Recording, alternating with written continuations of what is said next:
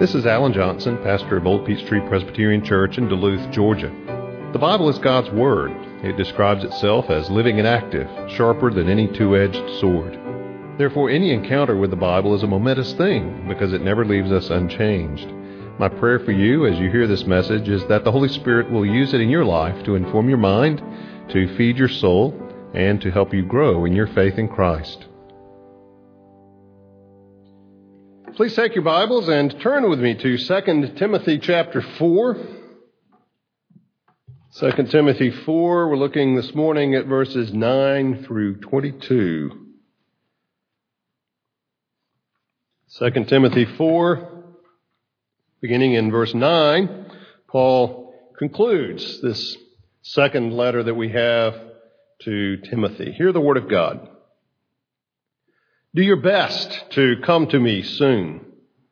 For Demas, in love with this present world, has deserted me and gone to Thessalonica. Crescens has gone to Galatia, Titus to Dalmatia. Luke alone is with me. Get Mark and bring him with you, for he is very useful to me for ministry. Tychicus I have sent to Ephesus. When you come, bring the cloak that I left with Carpus at Troas, also the books, and above all, the parchments. Alexander the coppersmith did me great harm. The Lord will repay him according to his deeds. Beware of him yourself, for he strongly opposed our message. At my first defense, no one came to stand by me, but all deserted me. May it not be charged against them. But the Lord stood by me and strengthened me, so that through me the message might be fully proclaimed, and all the Gentiles might hear it. So I was rescued from the lion's mouth. The Lord will rescue me from every evil deed and bring me safely into his heavenly kingdom. To him be the glory forever and ever. Amen. Greet Prisca and Aquila, the household of Onesiphorus. Erastus remained at Corinth, and I left Trophimus, who was ill, at Miletus. Do your best to come before winter. Eubulus sends greetings to you, as does Pudens and Linus, Claudia, and all the brothers. The Lord be with your spirit. Grace be with you. We give thanks to the Lord for his word. Let's pray. Father, we do pray before we come to your word because we recognize what you said in it, that these things are not discerned by the natural person, apart from your grace. Father, they are discerned by your Holy Spirit. They are fruitful to salvation and to growth in grace as your Spirit illumines our minds and warms our hearts to receive what you have for us in the Scriptures. Father, we thank you for your word. Lord, it's your word whether anyone reads it or not. But Lord, as we read it, we pray that you would teach us and you would speak from the Scriptures to us, for we ask it in Jesus' name. Amen. I read a post this past week on the blog on Reformation21.com website by Carl Trueman, who is a professor at Westminster Seminary in Philadelphia. And it was on this matter of hagiography. Maybe not a word that flows into your normal conversation each week, but it has to do with writing, especially biography, that is uncritical, that is adoring, frankly, in its approach. Now, such writing can be inspiring to read about someone, whether it's a non-Christian or a Christian, to read about the good qualities of their lives, the things that they did. But you often tend to see this in Christian biography, maybe of ministers, maybe of missionaries. And you read about it, and it's about their successes, and it's about their victories, and it's about their triumphs. And while it is inspiring, you have to admit it can also be a little discouraging. Because you come away thinking, I could never be like that. And that's not how it is. Because what you didn't read about was the discouragement, the failures, the pettiness, the fights, the division, the disagreements, the sin, which are present in the life of the most godly and fruitful of God's people.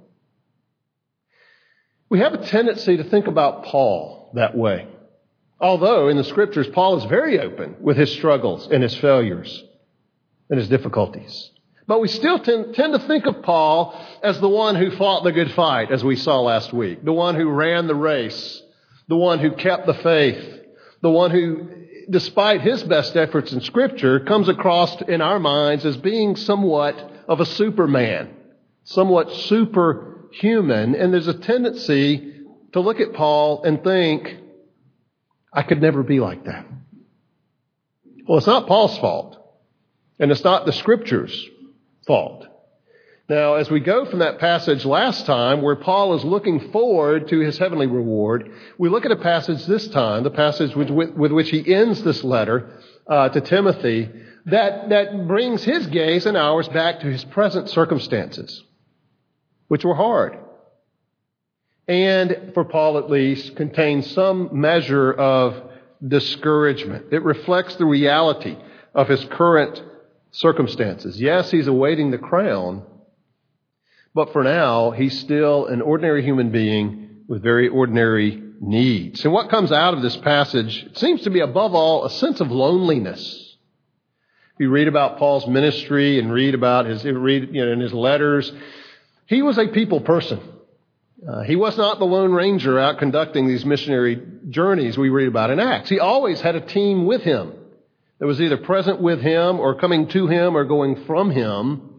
But he was always part of this group of people. And I'm sure that he not only benefited from the variety of spiritual gifts present, but just the camaraderie, the fellowship of being with fellow believers. You know, Paul wasn't like some of those later pillar monks, who wanted to live on top of a, 30-foot pole, had their food brought up in a basket so they could be isolated and just contemplate.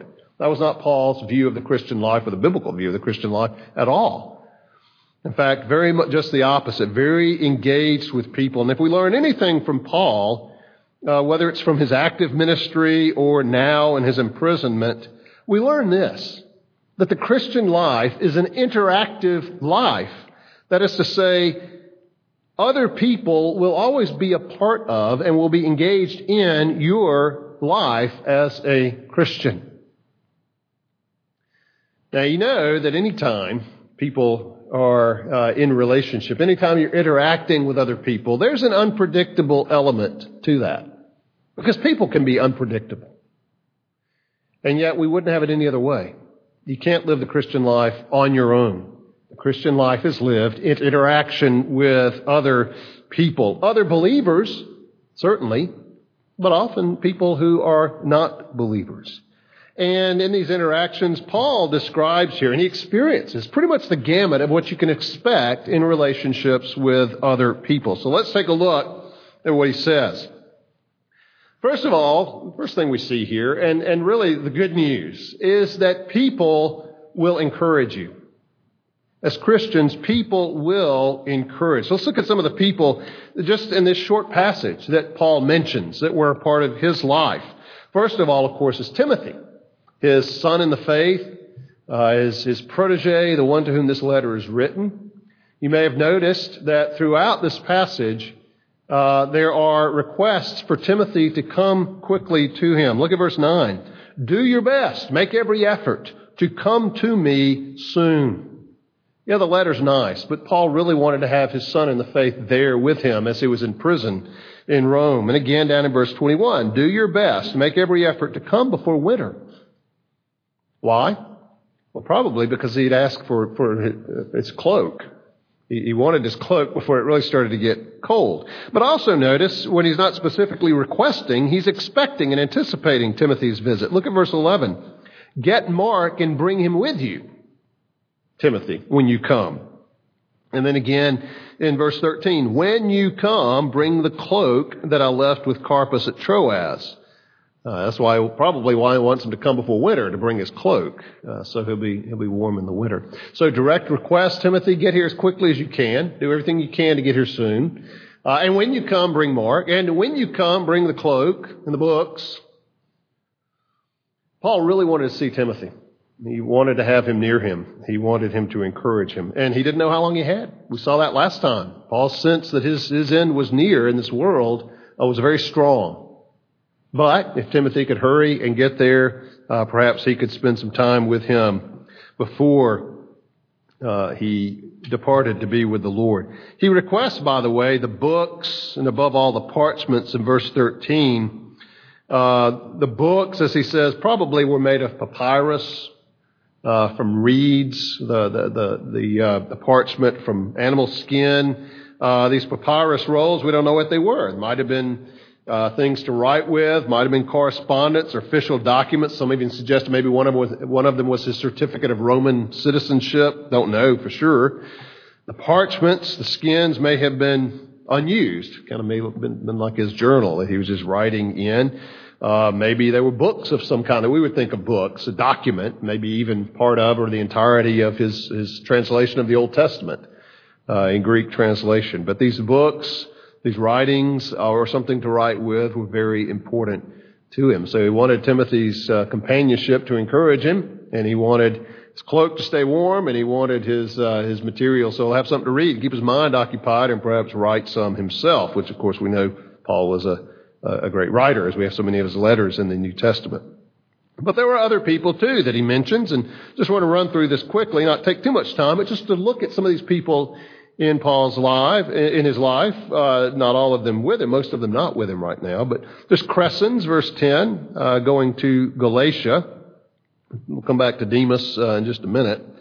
Crescens has gone to Galatia, and he says Titus, of course the next letter is to Titus.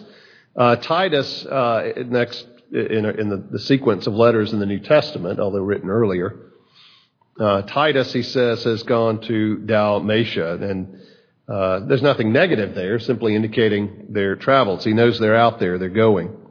And then in verse 11, he says, Luke alone is with me. Of course, Luke earlier is referred to, as we saw, as the beloved physician, traveling companion of Paul's, obviously the author of the Gospel of Luke that bears his name, but also its sequel, the book of Acts.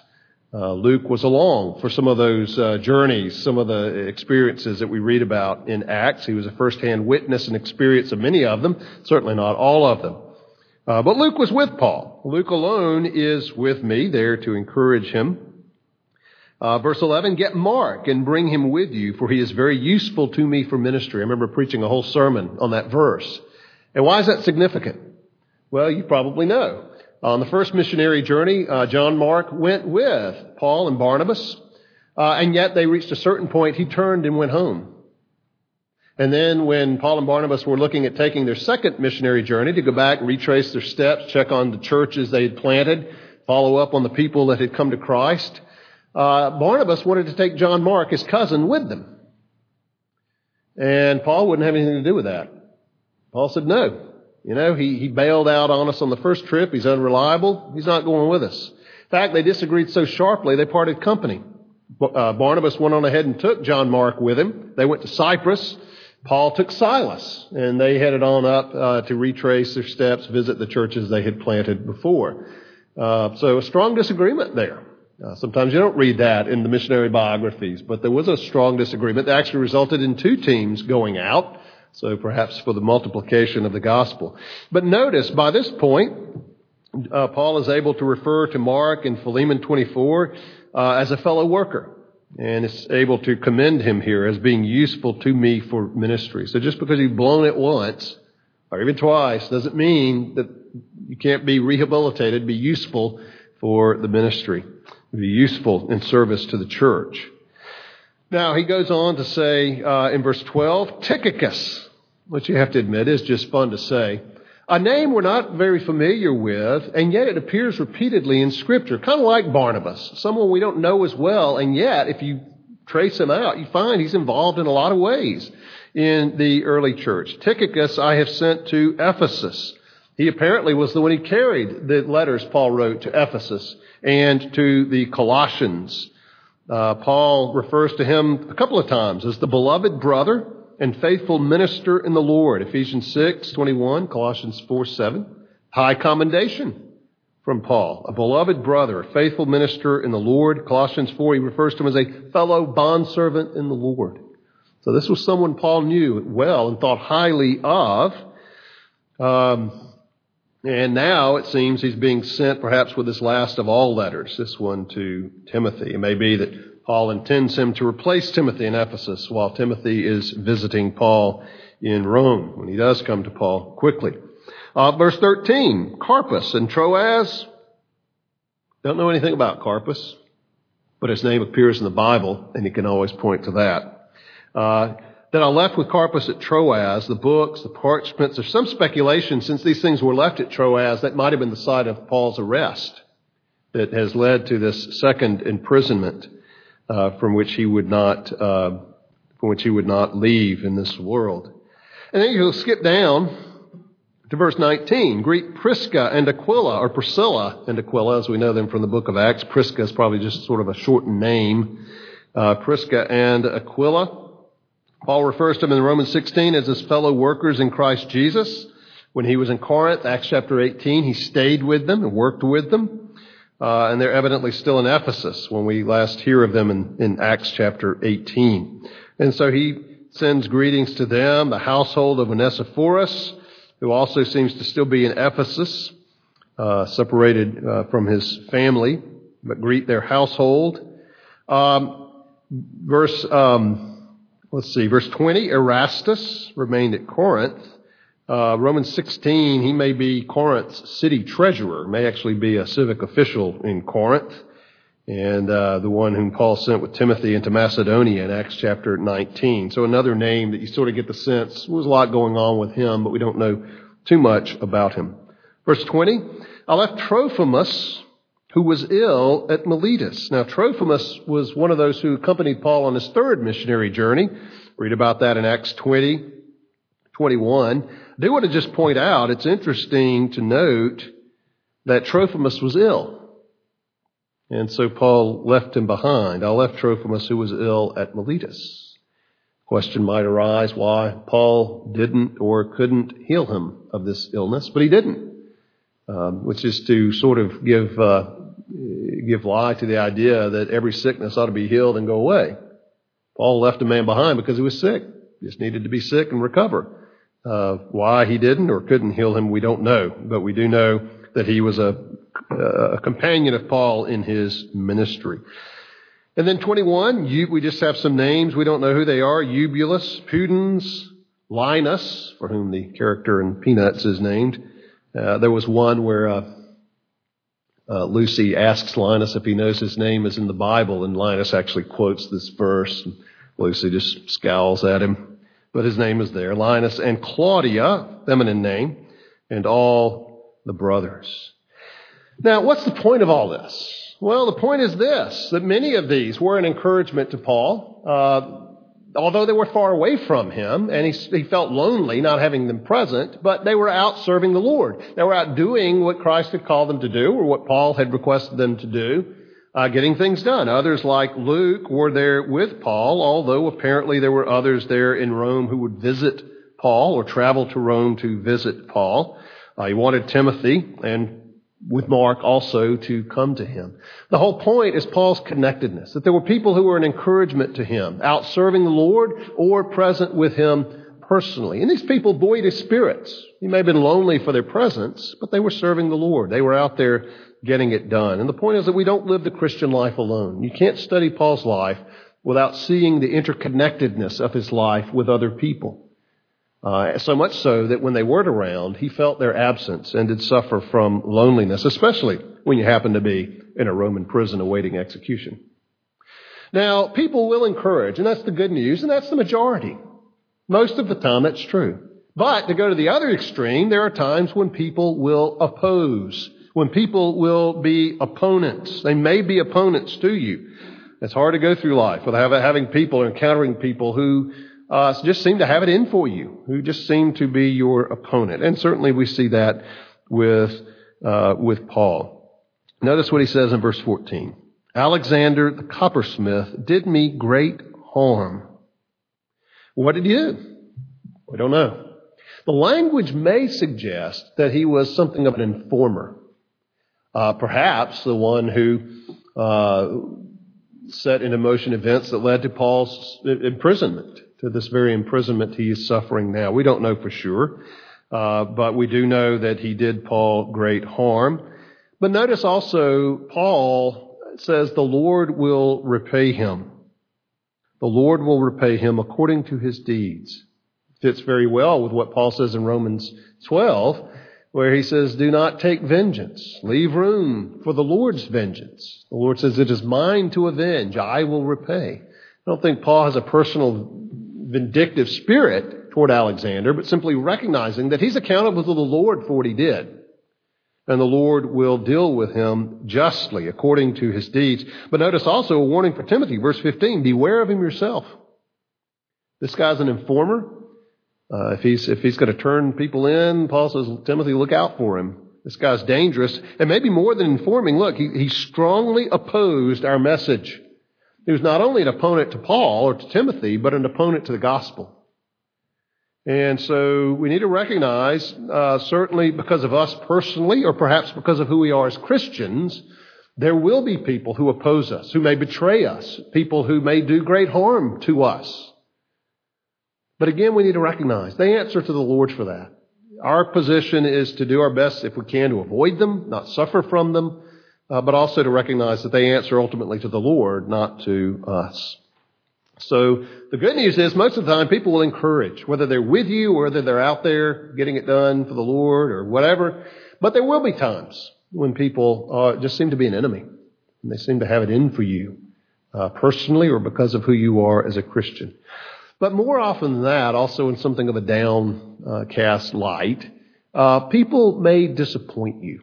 They may not be opponents. They may not have it out for you, but they may just let you down. And we certainly see this here in a couple of ways in these words that Paul writes. First of all, and perhaps most obviously, is Demas. Look at verse 10. For Demas, in love with this present world, has deserted me and gone to Thessalonica. Now, Demas occurs in a couple of other places. In Colossians chapter 4, verse 24, we read earlier, he's one of those who's included where Paul says he sends greetings. In Philemon, verse 24, he is described as a fellow worker of Paul's. Part of Paul's team, part of his companions who labor with him in the Lord. And so you sense that there is great disappointment here. Demas has deserted me. He has abandoned me. He has turned from me. Whether that is an act that is personal or simply he's just gone away, Paul says he's deserted me. Why? As the ESV says, he is in love with this present world, having loved this present world. By the way, the verb is agape. Someone says, well, agape always refers to God's love. Well, no, it refers to Demas's love for this world. Just worth noting. But the important point is not the verb. The important point is that he loved this world. What does that mean? Well, maybe just the deprivations of being with Paul and living the Christian life the way Paul lived it were too much. He wanted comfort. He wanted stability. He wanted safety. Or maybe even just the prospect of death with Paul was too much. He just wanted life in this world. Remember, Jesus said, whoever loves his life and saves it for this world loses his soul. What will man trade for his soul? Well, Demas made the trade. He loved this world. He chose this world above the next. Paul was willing to die for Christ. Paul was living for that world to come, even above this one. But you get the sense here, just reading between the lines, that this hurt. And it always does. When someone betrays us, when someone turns away from us, there's pain there. Someone we knew well, someone we worked with, labored together, and they desert you, they abandon you. That is painful. And Paul feels that here, and you get a sense of that. But there's also another source of disappointment here, and we pick that up in verse 16. Paul says, at my first defense, no one came to stand by me. Whether that meant someone who would be his advocate, his defense attorney, in this initial hearing, perhaps just to hear the charges against him. There wasn't anyone to stand with Paul, if not to be his attorney, at least to be present with him and support him. No one. They're in Rome. Were the Christians afraid to be seen with him? Were they afraid to identify themselves with him? Were they afraid they might suffer the same thing Paul would suffer? We don't know, but at any rate, Paul said, I was absolutely alone. There was no one there with me. And you get a sense that that was a disappointment to him. The charges against him, we don't know. They're not said, but we do know what early Christians under Rome were charged with, such things as atheism, because they didn't believe in all the Roman gods, cannibalism, which was a misunderstanding of the Lord's Supper, or just hatred for the human race, because they tended not to engage in the revelry of Roman life. Maybe it was some of those things, or disturbing the peace, or whatever. We don't know what exactly the charges were that this hearing was for. But we do know that Paul was alone, but he also seems to be very understanding. May it not be charged against them. Basically prays for the forgiveness. Some have ventured that cautiously this may be Paul's Gethsemane, this hearing, where like Jesus in the garden, everybody took off and fled. And as with those who were crucifying, Jesus didn't hold it against them. In fact, prayed for their forgiveness. But he wasn't entirely alone, was he? Look at verse 17. But the Lord stood by me. There may be no other human being with you, but the Lord stands with you. The Lord is with you. Notice what he says. The Lord stood by me and strengthened me. The presence of the Lord and the power of the Lord were there in Paul with a couple of results. One, in verse 17, the gospel was proclaimed. Now, we said before, for Paul, it didn't matter if he was in the road, in the marketplace, in the synagogue, or in prison, he preached the gospel. That's where God wanted him. That was the new mission station. That was where he preached. If he's going to be on a hearing before Roman authorities, it's a pulpit from which to preach the gospel, and that's exactly what he does. So that through me, the message might be fully proclaimed, and all the Gentiles might hear it. The Lord stood by me and strengthened me so that the gospel would be proclaimed. I love the way one writer puts it. Listen, this is great. He says it's quite possible that this event, which the apostle to the Gentiles regards as the completing act of his own mission and ministry, took place in the forum itself. But at any rate, it would be held in a court to which the public had access, and the Roman public at this time was the most representative in the world. And in that representative city, and before that representative audience, he preached Christ. And through those who were present and heard him, the fact would be made known throughout the civilized world that in the imperial city and before the imperial bench, the apostle of Christ had proclaimed the coming of his kingdom. So that's one outcome. The gospel was preached there in Rome. But also, Paul was delivered. Notice what he says in verse 17. So I was rescued from the lion's mouth. Now remember, Peter said Satan's like a roaring lion seeking someone to devour. Who's the lion? Who is the lion that Paul refers to here? Maybe it was Satan. Maybe it was Nero. Maybe it was his accuser, or just the situation. We see sort of a comparison here of Paul with Daniel. And Paul perhaps sees himself as having been metaphorically thrown in the lion's den, and the Lord spared him from the lion's mouth. But what is the lion's mouth? Death? Cowardice? He doesn't say. But we do know that the Lord protected him. And he says in verse 18, will rescue him from every evil deed, every act of betrayal, whatever, and bring me safely into his heavenly kingdom. Dear friends, get this. For Paul, rescue did not mean his life was spared. Rescue meant he went to heaven and not hell. Paul saw himself as delivered, even though he was soon to feel the steel of the executioner's sword, because he did not fall into perdition, but went into paradise, because the Lord kept him not from physical death, but from being lost forever under the judgment of God in hell. Some, very few, I hope, will oppose you, will be your enemy, will have it in for you. Watch out for them. And remember, vengeance is the Lord's, not yours. There will be others, inevitably, who will disappoint you. Some perhaps greatly. They may bring great pain to you through that. Well, tremble for them as you see the power of sin in their lives. Remember, the Lord is always with you. And certainly many will encourage you. They may be nearby. They may be somebody you see frequently, see often. Their presence is a great encouragement. But others will encourage you just because you know they're faithful, they're out there serving the Lord. And these days, of course, even when they're far away, they're closer than ever through the internet and so forth. Many will encourage you. So be grateful for them. Give thanks to the Lord for them. Pray for them as they pray for you. Well, we reached the end of 2 Timothy, and so we reached the end of our study in it. Paul's simple benediction to Timothy is found in verse 22. The Lord be with your spirit. Grace be with you. He desires just two things for Timothy: the presence of the Lord and the grace of the Lord. That same presence that strengthened and protected Paul. He desires that for Timothy. But not just for Timothy. As you see, grace be with you, not just for Timothy there, but for all of us, because the you there is plural. So he's writing to Timothy, but he also writes with the view that this letter would be read and received by many, many others. Grace be with you all. And that word, more than any other, sums up Paul's life and ministry, even to the end. Grace. Because you see, that's what we need from the Lord. And that's what we need in our relationships with one another. Let's pray. Father, we thank you for Paul and the various relationships we read about here, Lord, the ones that were encouraging and certainly painful ones as well. Father, we know something of that.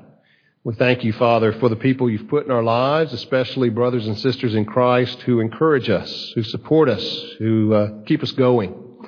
Father, we pray as believers that we would know their presence and know their support and their fellowship and their love. But above all, Lord, that you would stand with us, that we would know your strength and your presence, that we would know your grace, and that you would keep us safe to the end and through the end. We pray it in Jesus' name. Amen.